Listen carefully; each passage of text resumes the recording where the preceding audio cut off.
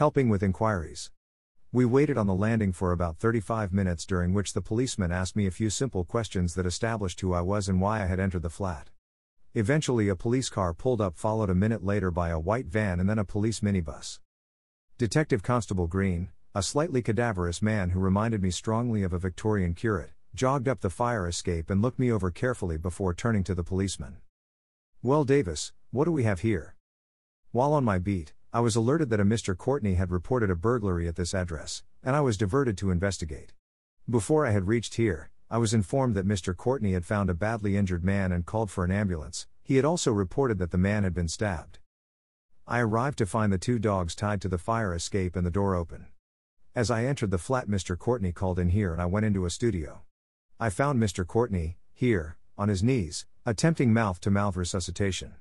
I felt for a pulse, and it was immediately apparent that the victim, a Mr. Gregory Adams, was dead. I led Mr. Courtney outside and remained with him. I did not touch anything else in the flat. "That's good, I think we can leave the flat to forensics." DC Green turned to me. "I trust you have no problems being seen by the forensics team before accompanying me to the station? You are, at least, the last person to see Mr. Adams alive, and your statement could be very important." "Not at all, I'm happy to help, but there is just one thing." The detective looked at me quizzically, so I continued, "I'm worried about the dogs. It is going to be a hot day and they should be in the shade. Can I drop them at the gallery before I accompany you?" "These are both your dogs?" "No, the Labrador is mine, the Staffy belonged to Mr. Adams, but as far as I know Gregory has no immediate family, so I intend to look after his dog until I can find him a new home, if that is all right with everyone." "Did you secure the Staffy here?" "No, he was tied up when I arrived, but he was on a cruelly short lead, so I loosened it slightly." I saw a frown cross the policeman's face and, realizing what I'd done, continued contritely, "I'm sorry, I shouldn't have touched the lead, I just wasn't thinking. I do not think it would be a good idea for you to go anywhere at the moment. I will, however, arrange for them to be dropped off for you." "Where did you say?" "The Laughing Labrador Gallery, and please tell Miss Reynolds that I'll collect them later." The DC escorted me down the staircase and handed me over a man who was standing at the white van. "Good morning, Mr. Courtney, I'm Leo Upshaw and I'm a forensic technician. My job is to preserve any evidence that might be on your person. The tests that I'm going to do are all non-intrusive." The forensic procedures were interesting. The technician photographed me taking some close-ups of my hands and face. He then took some scrapings from under my nails and swabs were used to take blood samples from my skin. Finally, he asked for my outer clothes, which were bagged up for future analysis. Eventually I was allowed to clean my face and hands, and I was given a slightly baggy set of overalls to wear. When I left the van, the detective constable was talking to a uniformed inspector and a man in civilian clothes. Seeing me, the DC excused himself and came over. "The doctor has just confirmed that the victim is dead, and as soon as forensics finishes with the crime scene he will be taken to the morgue." DC Green gestured towards the civilian. "You mentioned earlier that you didn't know of any immediate family. Can you suggest anyone who can identify the body? I know you've told us who he is, but we have to have a formal identification." "There's Mark Bulmer, the estate manager. Gregory rented from the estate, so Mark has had business dealings with him." "Thank you, Mr. Courtney. I'll drive you to the police station and take your statement. While there, they'll want to take your fingerprints and a DNA sample so that we can identify any traces you left in the flat." As I got into the police car, I became aware that some of the neighbors were watching the proceedings with great interest. I was certain that a couple were filming events on their mobile phones. Clips of video that would undoubtedly end up on the internet. As the DC got in by my side, I found myself smiling. "What do you find amusing?" he asked. "I would have thought that you would have been embarrassed." "It's embarrassing right enough, but as a struggling writer a little bit of publicity and misplaced notoriety might help my sales." Detective Constable Green laughed, and in a strangely companionable silence we were driven to the police station. On arrival at Bridport, the Green handed me over to a sergeant who led me to a room where a civilian took my fingerprints using a machine and asked for a DNA swab. It was explained to me that as I hadn't been arrested, my fingerprints and DNA could only be used to eliminate me from the inquiry. If I had been arrested, the police would have performed an active search to see if I had been linked to any outstanding crimes. Eventually I was shown back to the interview room, and the sergeant provided me with a cup of tea. A rather overly brewed cup of tea, into which some misguided soul had put sugar, but for all its defects it was warm and rather soothing. A police interview room, by its very nature, does not contain much in the way of amusement, and after a couple of minutes the average person will have exhausted it as a source of entertainment. I spent some time running through the events of the day in an attempt to order my thoughts for the forthcoming interview. I had hoped that some reflective thought would give me a clue to the identity of my friend's murderer, but the only thing that occurred to me was that the paintbrushes in his eyes were Daler Rowney size 1, which Gregory had probably bought for me in the first place. I had moment's panic when I realized that my fingerprints might actually be on the murder weapons. A few minutes thought and I remembered that I had been instructing our artists group at the time of the murder, so I had nothing to worry about. I was starting to get bored when the door opened, and a middle-aged and rather frumpy woman entered the room, followed by a tall athletic man in his mid-30s. Out of politeness I stood up as they entered. "Do sit down, Mr. Courtney," she snapped at me, a scowl causing deep lines to show across her face. "I am Detective Inspector Perkins, and my colleague is Detective Sergeant Linton. I understand that you have waived the right to have legal representation during this interview." Something about this woman made me feel that I might come to wish that I had opted for legal representation. "Good morning, Detective Inspector Perkins, Detective Sergeant Linton," I responded politely, before smiling at her. "I understand that I'm providing you with a statement of this morning's events as the person who found Mr. Adams' body. As this is the case, it never occurred to me that I'd want to waste my solicitor's time. If, however, I feel that my interests are being compromised, I reserve the right to review my decision whenever I choose." Her scowl deepened and she glared at me as if I was something nasty she'd found under a stone. I decided that I had better limit the clever remarks with this woman. It was quite obvious that she had already written me off as someone that she didn't like. Before anything else was said, a constable knocked on the door and requested a quick word with the detectives. They left the room and after a few minutes the constable reappeared. "I'm sorry, Mr. Courtney, the DI has been called away for a short while. Can I get you another cup of tea while you wait?" I accepted his offer and settled down with a second, and quite noticeably better cup of tea. The minutes dragged by, and I found my eyes getting heavier until I dozed off in my chair. Perhaps it was reaction to the stresses of the morning or sheer boredom, but I was awakened as the door to the interview room opened and Lady Charm entered, followed by D.S. Linton. "I'm sorry to disturb you, Mr. Courtney, but I need to hear your account of this morning." I shook my head to clear the last effects of my sleep. The detective inspector's voice was full of sarcasm, a trait that went well with her total lack of charm. I decided not to let her get under my skin, since willing, helpful cooperation was the quickest way back to the gallery. "Certainly, Detective Inspector," I replied in a helpful tone of voice. "We are all busy people here." Detective Sergeant Linton quickly explained the mechanics of the interview. They would ask me questions to establish who I am and then get my statement for the events of the morning. When we had finished, the statement would be typed up and I would be asked to sign a copy. There was a friendliness of manner about the DS that appealed to me. "For the record, Mr. Courtney," D.I. Perkins began the interview in a clipped professional manner, "could you please tell us your full name, your age and your address?" "John Peter Courtney, I'm 53 years old and my address is 21 Cliff Road, Chidiock Whitchurch, Dorset." "Your occupation?" "I am part owner, as one of the Chidiock Whitchurch Artistic Cooperative, of the Laughing Labrador Gallery. I manage the gallery for the cooperative. I'm mainly an author, although I do some painting and teach some art classes." "You seem to be rather busy for an artistic type." There was a definite hostility in the detective inspector's voice.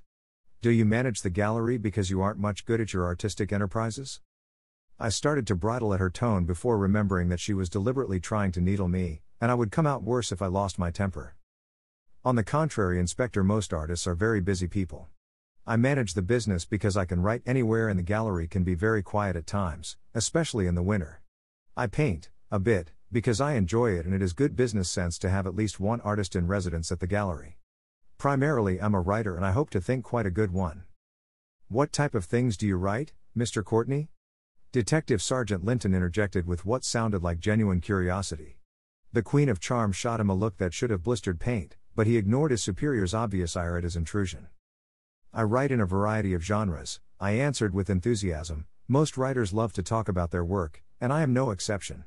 My first book was a detective novel set in the Victorian period, but I've played around with fantasy, science fiction and comedy. It's fair to say that most of my work is in what the Americans would refer to as the cozy mystery genre. I find it fun to write." "Detective stories, science fiction and cozy mysteries? It doesn't sound as if you are contributing much to literary heritage." The sarcasm could have been cut with a knife as the inspector delivered this appallingly low blow.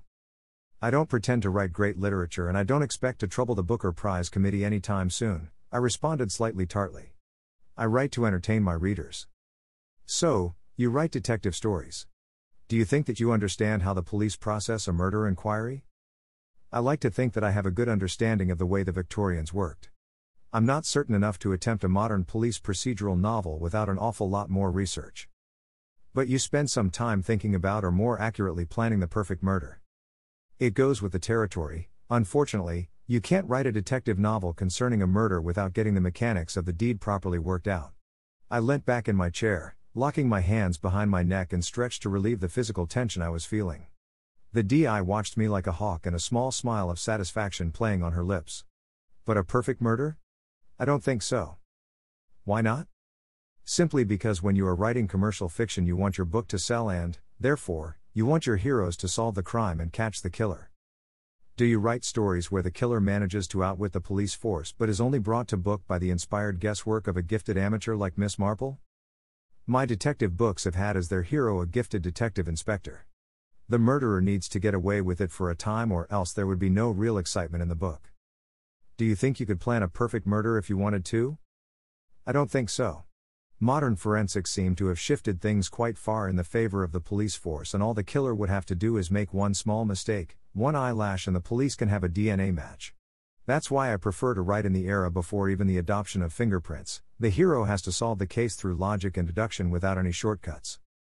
That's well reasoned, but unfortunately for us, a lot of victims know their murderer, and in those cases a hair proving that the killer was in the victim's flat means little if the killer was a regular and innocent visitor prior to the crime. She stared at me for a few seconds. You knew Gregory very well, I understand, and were a regular visitor. I knew him, I agreed.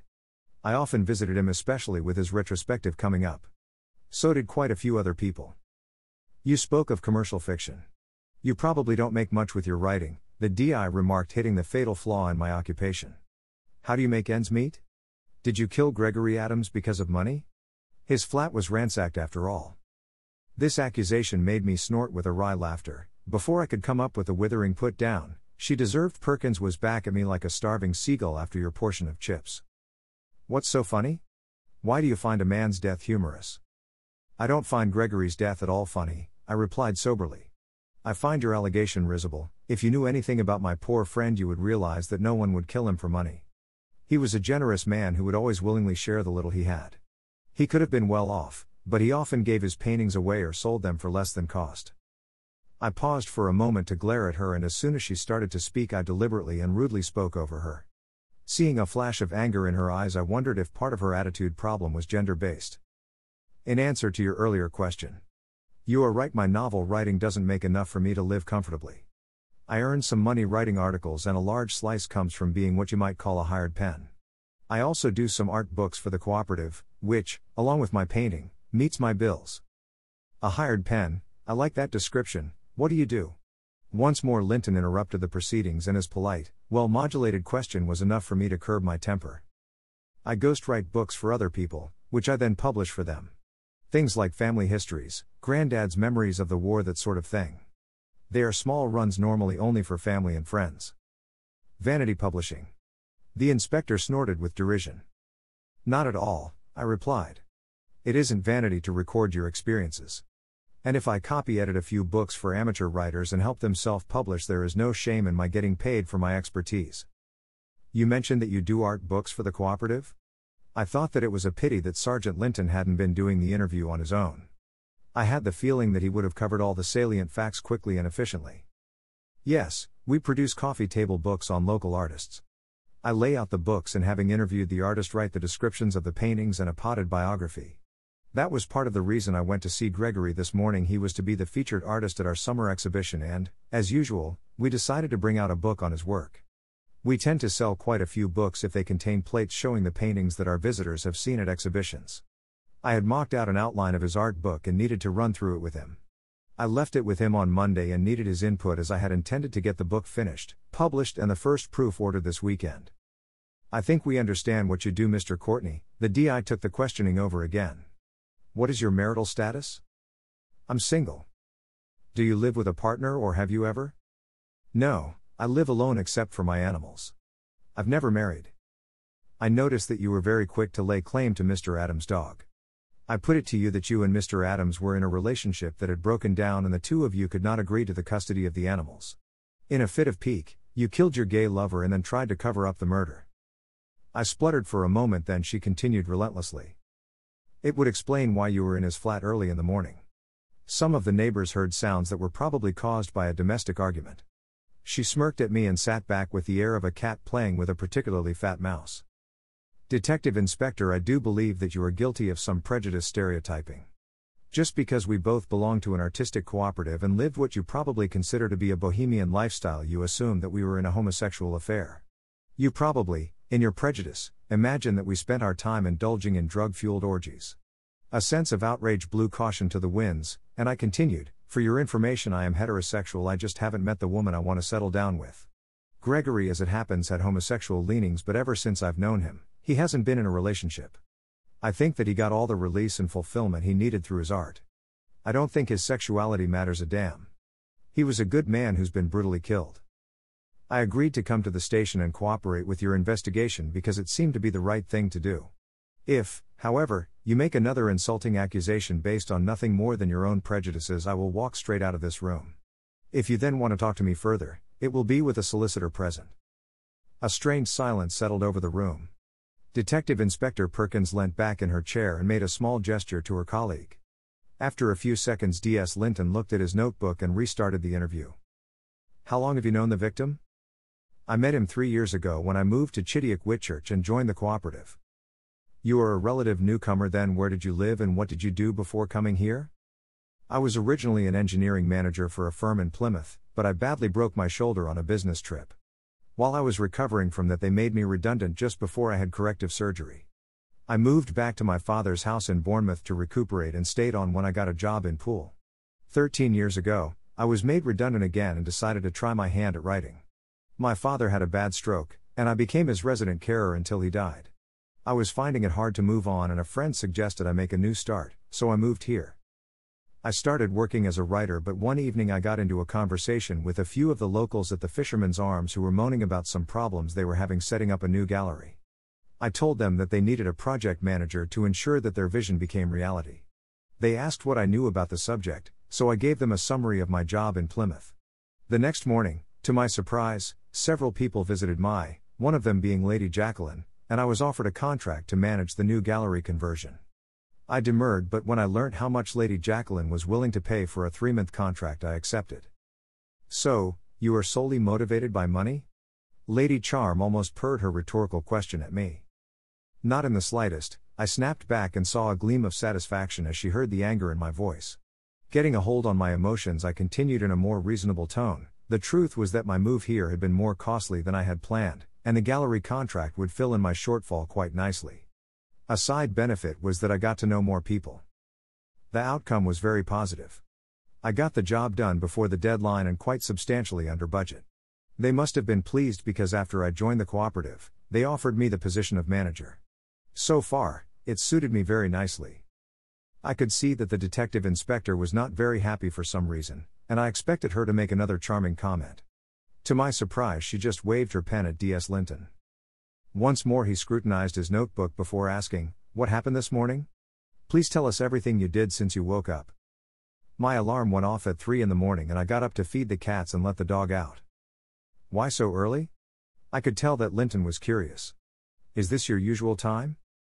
I do tend to wake up quite early, Sergeant, but not normally that early. The cooperative runs painting holidays for amateur artists, and I take the dawn's early light session. This starts an hour before dawn, so I have to be at the harbor half an hour earlier to help our assistant, Tony Marsh, unload the van and help get our guests set up. Sunrise is about 5:10 today, so a 3 o'clock start is necessary. How often do you do this? Roughly once a week during the summer. We select the morning based on the weather forecast but cancel the session if the weather is particularly bad. Why do you run this session?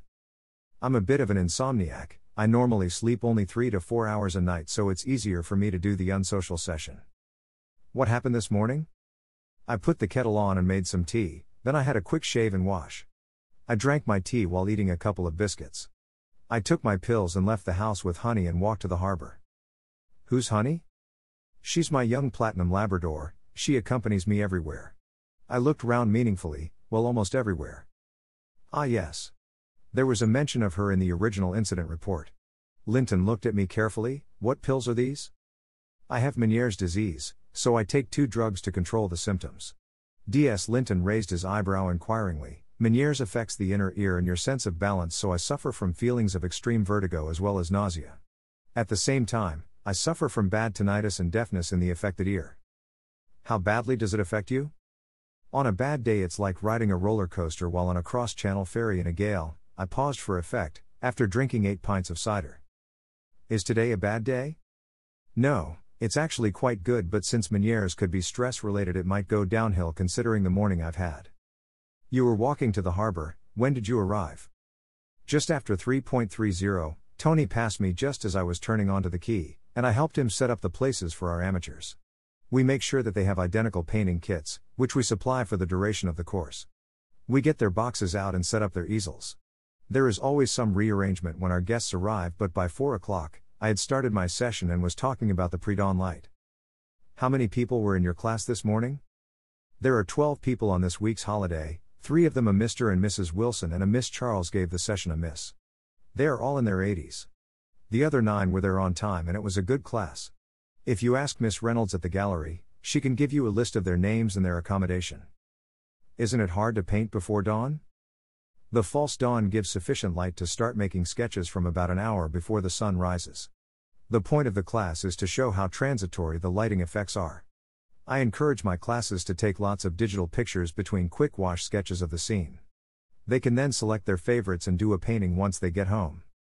Why do you encourage them to do that? It's a technique I learnt from Gregory Adams. He did most of his paintings in his studio working from photographs and sketches. He used to say that while photographs give you accuracy, the sketches capture the mood. Once the sun came up, several of my group started actual paintings of the harbor. During my answer, the detective inspector leant forward with a sudden look of interest. You say Mr. Adams painted from photographs, she asked. Would you mind describing his technique? It was simplicity itself. He would take photographs, he had a good quality digital camera, of views and scenes that interested him, and then do a quick sketch with watercolors or watered down acrylics. The sketches were more about how his eye perceived color. Once he was happy, he'd take his camera into a chemist and print those photographs he wanted. Often, he'd pay for enlargements. He didn't print his own photographs? Gregory was always a perfectionist and he felt that the prints from the chemists were of a higher quality. I paused for a second and thought, I know he always downloaded his photographs onto his laptop so he could zoom in and check specific details. What did he do with his sketches? He always used the same size of sketchbook, A3, and there would often be a main sketch and several detailed drawings on each sheet. Where did he keep his sketchbooks? He'd made a special shelf for them by the window in his studio. He must have had 30 or 40 of them. By your account you say that he had a laptop, a lot of photographs, a good camera and a shelf full of sketchbooks. The DI raised her hand to stop me as I began to reply. Please think carefully, Mr. Courtney. When was the last time you visited Mr. Adams? On Monday. I was looking through his paintings to decide which ones I wanted for this year's exhibition. Were the computer and sketchbooks there at the time? The computer was definitely there because I downloaded some photographs of his previous work for inclusion in his art book. He also gave me some digital copies of previous paintings for inclusion in the exhibition. Digital copies? Gregory never disposed of a painting without making a photographic record of it for his own use. That's interesting. The detective sergeant unconsciously rubbed his hand over his chin. When we examined the crime scene, there weren't any finished pictures, sketchbooks or photographs in Mr. Adams' flat. Someone had taken them all. I assume that your book layout is also missing. That's appalling, I exclaimed, deeply shocked by the revelation. All I could think of this morning was my poor dead friend and those terrible mutilations. The detective inspector watched me for a few moments and then continued with the questioning. Could you tell us what happened between sunrise and your finding the body?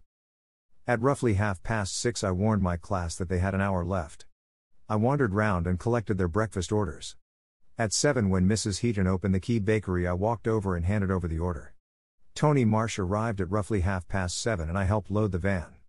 From about 7:40 to 8:05 I was enjoying breakfast and talking to my group. I left the bakery and started home. I met Lady Heston Limpney, who was taking her horse to the beach at about 8:15 and reached Gregory's flat a few minutes later. As soon as I got to the top of the fire escape, I could see that his dog was cruelly tied to the railings and the door was ajar. I looked into his flat. I could see there had been a robbery, so I called the police. Why did you automatically assume that there had been a robbery? Gregory was a very neat person. One of his kitchen knives was lying on the table and his bureau had been turned over. You were told to stay outside. Why did you enter the flat? I heard a groaning noise and decided to investigate. I walked into the flat and saw some blood in the hall. I continued on and found Gregory lying stabbed and the nausea that I had avoided that morning threatened to overcome me, and I sat there swallowing. To my surprise, Detective Inspector Perkins passed me a glass of water. Are you okay to continue? She asked a few moments later. Thank you, I've never seen anything more horrific. I made another call to the emergency services, but as I ended the call, Gregory tried to say something. His voice was very weak, so I didn't hear what he said. I asked him to repeat himself and he made a great effort. I think he said it's something in the teapot, but there was a pulse of blood, and I didn't hear the middle word. Are you sure that's what he said? As sure as I can be, I answered regretfully, but between my partial deafness and Gregory's weak voice I may have misheard. I just can't be certain. A knock on the door signaled the arrival of the constable with another message for the detective inspector. She left the room and was back within a few minutes. One final thing, Mr. Courtney, she paused for effect. I was informed, just before we started this interview, that when Miss Reynolds arrived at the gallery this morning, she found that it had been burgled. Apparently, the thief has taken all of Gregory Adams' paintings, the gallery's computer and your backup discs. What the? I started to my feet but was stopped by a quiet laugh from the detective inspector. If that wasn't the reaction of a genuinely surprised man, Matthew, she said to her colleague, I don't deserve to be doing my job. That last interruption, Mr. Courtney, was a report from the officers in Chittick Whitchurch. One of the neighbors reports being woken by loud noises from the upstairs flat about 5 o'clock. That puts you in the clear. I thought you would like to know. Detective Inspector Perkins smiled warmly for the first time that morning. If you think of anything else, please let us know. I don't care how trivial it is. Thank you, Detective Inspector, I think. I replied slightly uncertainly. I'm not really that hard-nosed, she smiled at my confusion. I find that sarcasm is a very useful tool when you want to get an interviewee annoyed. I see, angry people don't weigh their words and can let things slip. The DI smiled genuinely at me and asked me to wait a few minutes while they sorted out some transport for me. After that it was plain sailing. The police offered to drive me home to change, but I elected to go to the gallery as I keep a spare set of work clothes in my office for when I'm painting. I also, understandably, wanted to get there as soon as possible. Copyright 2014 Robert M. War. All original rights reserved.